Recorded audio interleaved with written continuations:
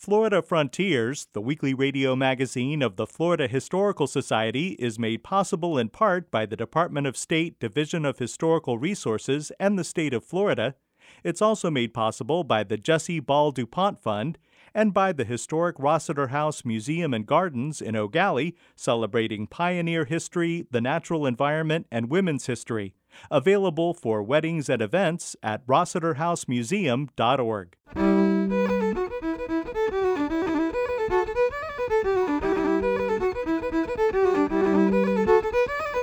This is Florida Frontiers, the weekly radio magazine of the Florida Historical Society, on the web at myfloridahistory.org.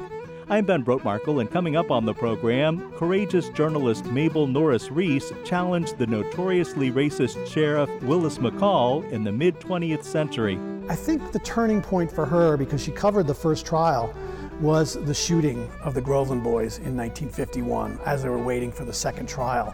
We'll discuss how NASA managed the public image of the first astronauts. The astronauts seemed to embody the personal qualities in which Americans of the era wanted to believe: bravery, honesty, love of God and country, and family devotion. And we'll talk about activities at the historic Rossiter House Museum and Gardens. All that ahead on Florida Frontiers. Say what you want to say.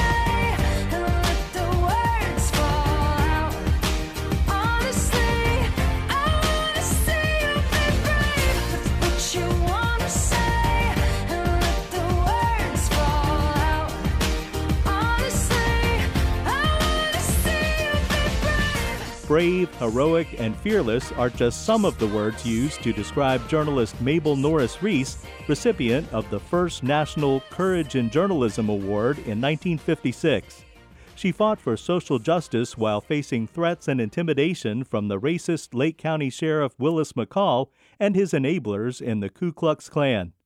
Gilbert King, Pulitzer Prize-winning author of Devil in the Grove and Beneath a Ruthless Sun, says that Mabel Norris Reese was owner and editor of the Mount Dora Topic beginning in 1947. They'd have these pool of reporters at the press conference, and she was the only woman.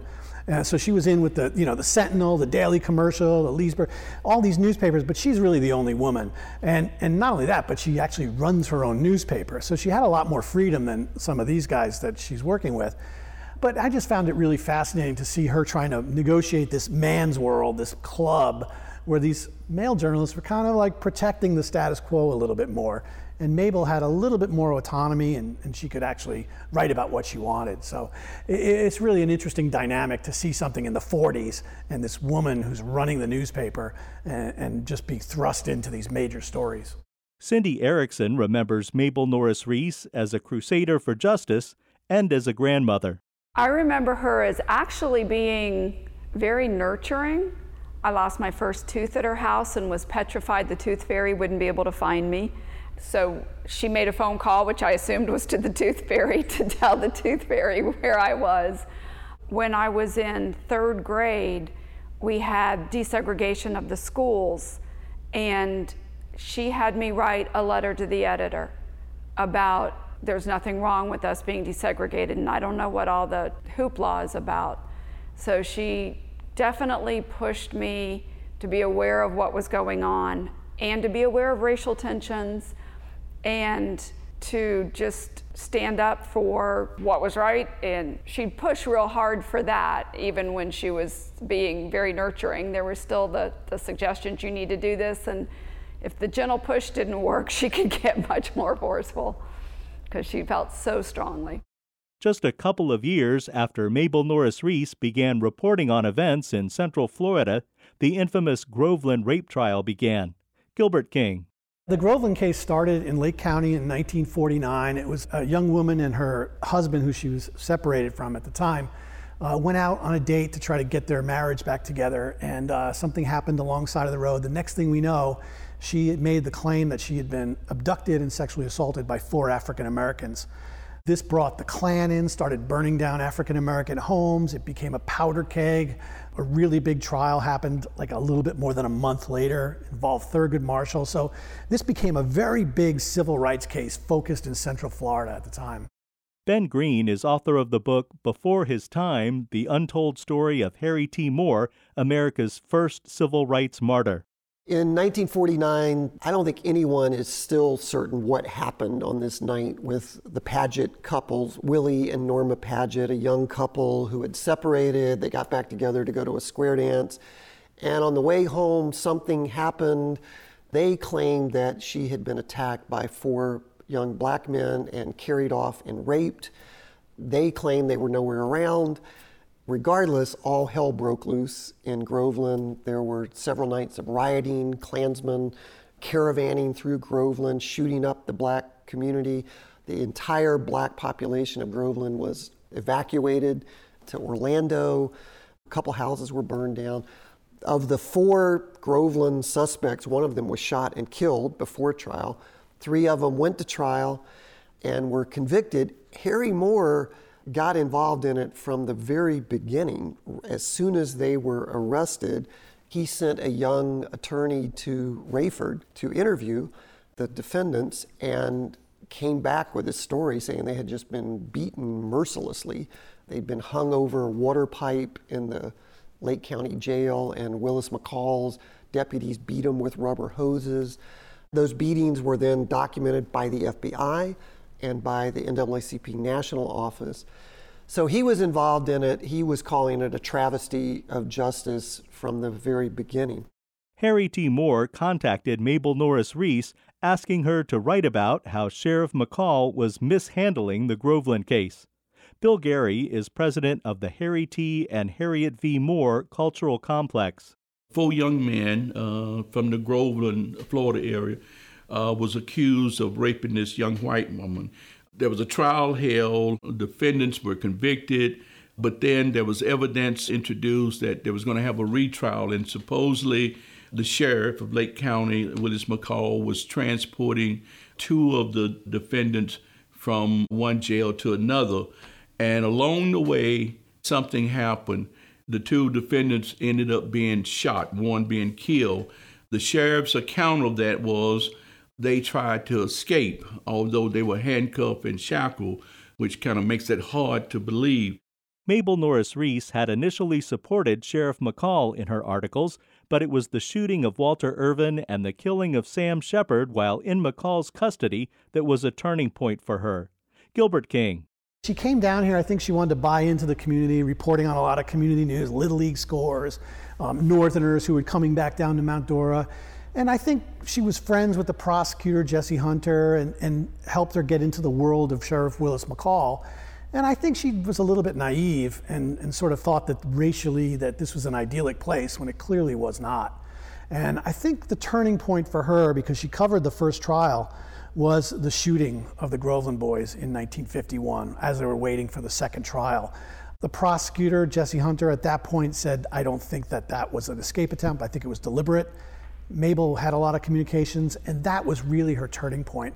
And I noticed if you look at her career, from that moment on, and it was like November 1951, she was all about justice. And justice didn't sell in a small town newspaper. That's not what people really wanted to hear about white supremacy. And so you could see as she got her courage and as she found her sort of inspiration about the things to write about, the things that really interested her, she's also facing the backlash in her own community. And I thought that was a really powerful thing that she just continued to do it, knowing that it was going to hurt her pocketbook, as she said. Bill Gary.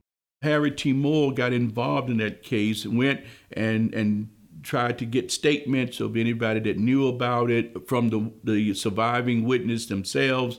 And he called on the governor of Florida, wrote letters to the Justice Department calling for the suspension and the charging of murder of Sheriff Willis McCall. Now, some contend that because Willis McCall was such a powerful sheriff back then, and as you know, in the state of Florida, sheriffs generally have a lot of power there. They feel that he had some part in either the planning or the implementation of Harry Moore's ultimate death. After the initial conviction, the NAACP and Thurgood Marshall appealed the death sentences of Walter Irvin and Sammy Shepard. Ben Green. Their convictions were overturned by the Supreme Court. A new trial was scheduled. The day of a hearing for the new trial, Willis McCall and his deputy went to Rayford to pick him up. On the way back to Lake County, claimed that the two prisoners jumped him and attacked him, and he shot him. He emptied his revolver into him. He killed Sam Shepard, mortally, seriously, critically wounded Walter Irvin, who did survive, and told a completely different story, which is that McCall just yanked him out and started shooting. At that point, Harry T. Moore started calling for McCall to be removed from office, indicted for murder. He's telegramming and writing letters to the governor, to the U.S. attorney, to Thurgood Marshall, to the FBI. And then just 6 weeks later, he was blown up in his house. So the morning after the bombing in Mims, people immediately connected the Groveland case to the Moore bombing. And when the FBI agents and the local deputies worked their way through the crowd that had gathered and said, why would anyone have wanted to kill Harry Moore? Everybody immediately said Groveland. Mabel Norris Reese was not killed for her efforts on behalf of racial justice as Harry T. and Harriet V. Moore were. She did, however, face an ongoing campaign of intimidation. Gilbert King. She started writing about the support of the Brown versus Board decision, which was not a very popular decision in the South, but she was writing about saying we need to make this work, we need to be patient, this is the right thing to do. And that was when the trouble started. The white supremacists started bombing her house, poisoned her dog. They defaced her office right up the street, just vandalized it, wrote KKK all over it. And the final turning point, which is just bizarre to me, is some white supremacists opened up a rival newspaper in Mount Dora, as if Mount Dora needed a second newspaper.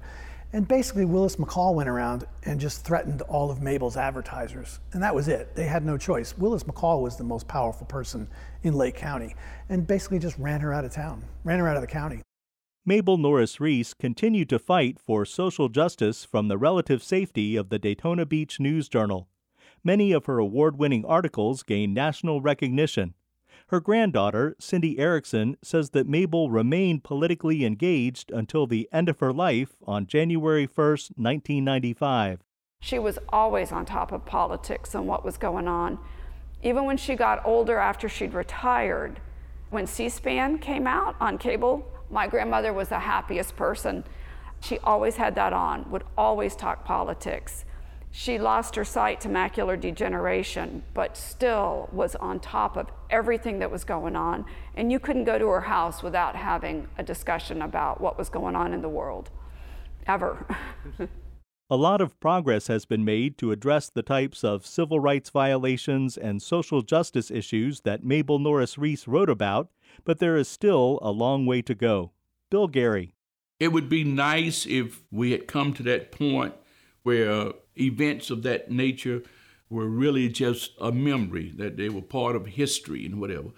It is not, and we have to recognize the reality of the time, that there's still a lot of work to be done. To find out more about the life and work of journalist Mabel Norris Reese, watch Florida Frontiers television episode 51. Check your local PBS schedule or watch it anytime at myfloridahistory.org.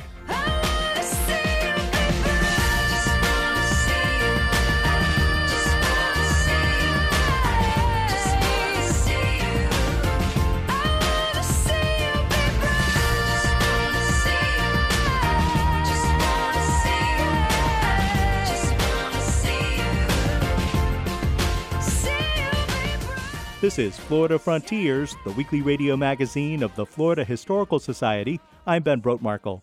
Visit us anytime at myfloridahistory.org to listen to archived editions of this program, watch our public television series Florida Frontiers, find out about upcoming events, and much more. That's myfloridahistory.org.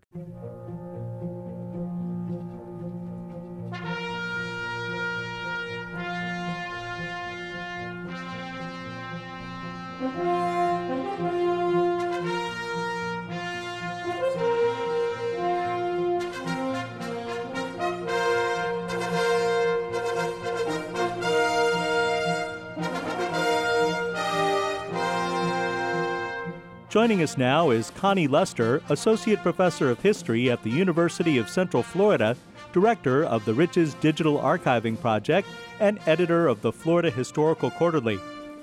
Connie, the 2008 special issue of the Florida Historical Quarterly on NASA's 50th anniversary covered a number of topics that tell us about the local and national impact of the space program, but one that I think is particularly interesting was written by Roger D. Launius, who at the time of publication was the curator of the Division of Space History at the National Air and Space Museum in Washington, D.C. His article explored the Apollo astronauts as cultural icons, and in doing so, he connects the space program to American beliefs and ideals of the mid-20th century. NASA's initial expectations for the program and the men who would venture into space were modest in terms of general public interest in the work when they scheduled an event to introduce the 7 Mercury astronauts who had been selected to make the first flights. As per President Dwight Eisenhower's direction, all the astronauts came from the armed forces and had been military test pilots. As historian Margaret Whittekamp explained, military test pilots met the needs of the space program. They were accustomed to flying high-performance aircraft, detecting a problem, diagnosing the cause, and communicating that analysis to the engineers and mechanics clearly. And they were used to military discipline, rank, and order.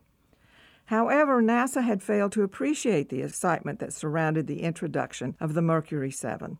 On April 9, 1959, when they made their first appearance before a room of reporters and photographers, Launius argues, astronauts became instant national heroes, and despite NASA's later heavy-handed public affairs officials, the main architects of their image. Connie, what sort of images did NASA's PR team project for the astronauts? Their image was a complex one that fit the period. As Launius explains, the astronauts seemed to embody the personal qualities in which Americans of the era wanted to believe: bravery, honesty, love of God and country, and family devotion. It helped that most of the press treated the men and their families with kid gloves. As a Life magazine reporter noted, these guys were heroes, most of them very smooth, canny operators with all of the press. They felt they had to live up to a public image of good, clean, all-American guys, and NASA knocked itself out to preserve that image. To some, they emerged as noble champions who would carry out the nation's manifest destiny beyond its shores and into space. They also embraced a traditional lifestyle that upheld family. However, as sociologist Phyllis Johnson pointed out, the public nature of what the astronauts did meant that their family and work lives were essentially inseparable. But family life was not supposed to interfere with work life, but it was acceptable for work life to overlap into their family time. Launius claims that the astronauts put a very human face on the grandest technological endeavor in history, and the myth of the virtuous, no-nonsense, able and professional astronaut was born. It was a myth that periodically slipped to show its darker side as stories of sexual adventures and competition among members of the Mercury and Apollo crews emerged. Nevertheless, people took the revelations in stride, recognizing that the reality was different from the image. Was there a difference between the public personas of the Mercury 7 and the Apollo astronauts? Launius claims that the Mercury 7 astronauts defined the myth of the astronaut that continued for successive generations of space travelers. The myth contained 5 essential components. First, the astronaut as everyman that imbibed in all the positive attributes of the national identity: civic-minded citizen, trusted friend, good neighbor, worshiper at the local church. Second, the astronaut as defender of the nation. Like Cincinnatus at the plow, the astronauts came from the ranks of the nation's mainstream, not for personal fame or fortune, but to defend the nation and every man. Third, the astronaut as fun-loving young man. He enjoyed family and friends, speed and automobiles, and flying. Fourth, the astronaut as virile, masculine representative of the American ideal, the personification of vigor and youth. And 5, the astronaut as hero. As media-made celebrities, the astronauts could be likened to sports and entertainment idols, manufactured for public consumption. And like them, they had to attain great feats to remain heroes. Launius explores the key themes of the symbol of astronaut as everyman by focusing on specific members: Alan B. Shepard, Frank Borman, Neil Armstrong, and the flights of the Apollo 8, Apollo 11, Apollo 13, and Apollo 14. He concludes his article by noting that the astronauts represented a powerful generational theme: the young, powerful warrior, guided by an older, prescient, and often mystical leader or leaders who envision a wonderful future for the nation. In this context, the astronaut is making safe the way for the civilization to go forward, to progress toward a utopian future elsewhere in the cosmos. I certainly remember the Apollo astronauts being portrayed as heroes when I was a kid. Thanks, Connie. You're welcome. Connie Lester is Associate Professor of History at the University of Central Florida, Director of the Riches Digital Archiving Project, and editor of the Florida Historical Quarterly.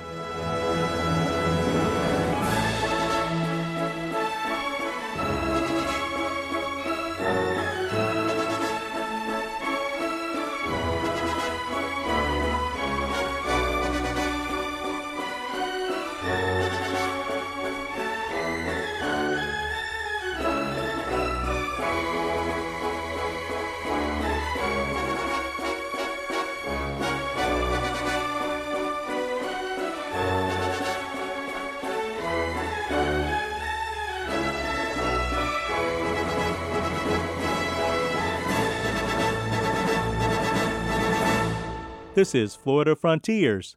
The historic Rossiter House Museum and Gardens is in the O'Galley section of Melbourne, Florida. Holly Baker has more. In 1902, James Rossiter, an agent for Henry Flagler's Florida East Coast Railroad and a partner in the Indian River and Lake Worth Fishing Company, arrived in O'Galley in Brevard County with his wife and 2 young daughters, Caroline and Ella. James Rossiter soon became a Standard Oil agent for Brevard County. Angela McHugh is the site manager for the historic Rossiter House Museum and Gardens. She told me about the Rossiter sisters, Caroline and Ella. Both of them were born in the late 1800s, early 1900s in Jacksonville. Carrie was actually the oldest, and she was really James and Ella Rossiter, so their parents' second child. But their first one died, and then they had Carrie, so they were quite excited about having her. But James Rossiter definitely wanted sons. And so they did have 3 brothers subsequently, years later. However, they are at least 7 years older than all their brothers. So they are a bit older, but they really got going in an era where it was pretty uncommon for women to get going in business. As Angela McHugh explains, Caroline Rossiter went on to become a successful businesswoman, despite being underestimated and even ridiculed for her career goals. She was most notably known as Miss Carrie. So she is officially named Caroline Rossiter. It's on all of her legal documents. However, she never really went by that. So her being the oldest, her father decided to bring her into the family business when she was about 15 years old. Because, as I mentioned, with her being so much older than her brothers, it was going to be a while before they could take over the family business. So he would at least start showing her. And she does end up staying with him pretty much until she's about 22, 23. Because he does pass away in 1921 of tuberculosis. Now, her brothers were really entering their teenage years at this point, so they still weren't really capable of taking over the business. So she decided that when her father died and realized they were pretty cash broke. They had the business, they had their house, but their bills otherwise were month to month. As James Rossiter was really reinvesting back into the businesses, that she was going to have to do something if the family was going to survive. So she figured she already knew this area. She'd been working with him for years. She knew the contracts really well, since she was specifically working with his Standard Oil contracts. But she figured oil was the next big thing. So she went to Standard Oil in Kentucky, so CAISO, as it was known, in 1921 herself, presented herself to the board and said, I believe that the distributorship should go to me. You know, I know this area. I'm familiar with these people. Florida is its own frontier in of itself that really needs to be approached differently than other areas. And of course, this is 1921. That board is not really excited to see her. You know, this is only a year after women's suffrage movement finally came through. And Carrie at this point is 23 years old. As I mentioned, her brothers are teenagers. She's really trying to support a family. So they go back and forth, and eventually one gentleman pipes up and says, well, just let the little lady have it. She'll run it to the ground in a year, and we'll give it to a man, and everything will be just fine. And they did intend that. They did give it to her, but they really thought she was going to fail, which ended up spinning their heads a bit because she actually outlasted probably all of the men in that boardroom, since she did stay for another 62 years.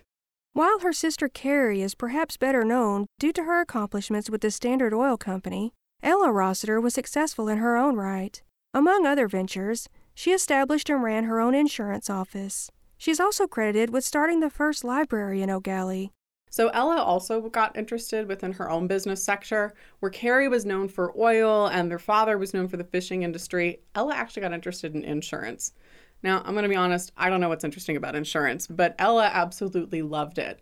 And we've got records of her first officially getting her licensing to sell insurance and become her own agent in 1926. So where Carrie gets started in 1921, Ella, who is again only 2 years younger, does get started in the Brevard area with the Rossiter Insurance Agency in 1926. Now, as the years go on, she does end up becoming pretty prolific and a very well-known figure within the community. After they retired in the 1980s, the Rossiter sisters focused their energy on preserving their family home. The place where Carrie and Ella grew up is now a museum restored to look as it did in 1908. Listed on the National Register of Historic Places, the Rossiter House Museum and Gardens Complex is located on Highland Avenue in Eau Gallie, Florida. It includes the 1908 James W. Rossiter House, the 1901 William P. Raish House, and the Houston Family Cemetery. Since 2004, the Florida Historical Society has managed the Rossiter House Museum and Gardens under the direction of the Rossiter House Foundation. The home hosts historic tours and special events throughout the year. Angela McHugh. We do have our fall festival at the end of October. We also typically are part of the Holiday Tour of Homes, which is us and various other houses in Brevard, where we all are decorated out for Christmas, and we have one ticket price that lets you into all of these. As you move into the spring, we do typically have our Easter events, which are a little more geared towards children. As you get towards the summer, that tends to get our busier time for events like weddings, bridal showers. Our grounds are open for renting, as is the Raish Parlor. However, the house itself does stay as a museum, but the grounds itself can be rented, and we usually get very busy in the spring with those events. If people are interested in a tour, we do have them Wednesday through Saturday at 10 a.m., noon, and at 2. So you could always just look us up on our website or with the Florida Historical Society website and give us a call, an email, or you can just stop by. For more information about the historic Rossiter House Museum and Gardens, go to rossiterhousemuseum.org. For Florida Frontiers, I'm Holly Baker, Public History Coordinator for the Florida Historical Society and archivist at the Library of Florida History in Cocoa. You've been listening to Florida Frontiers, the weekly radio magazine of the Florida Historical Society. Please join us right here again next week. Until then, find us anytime online at myfloridahistory.org. You can also listen as a podcast. Production assistance for Florida Frontiers comes from Connie Lester and Holly Baker. The program is edited by John White. Have a great week. I'm Ben Brotemarkle.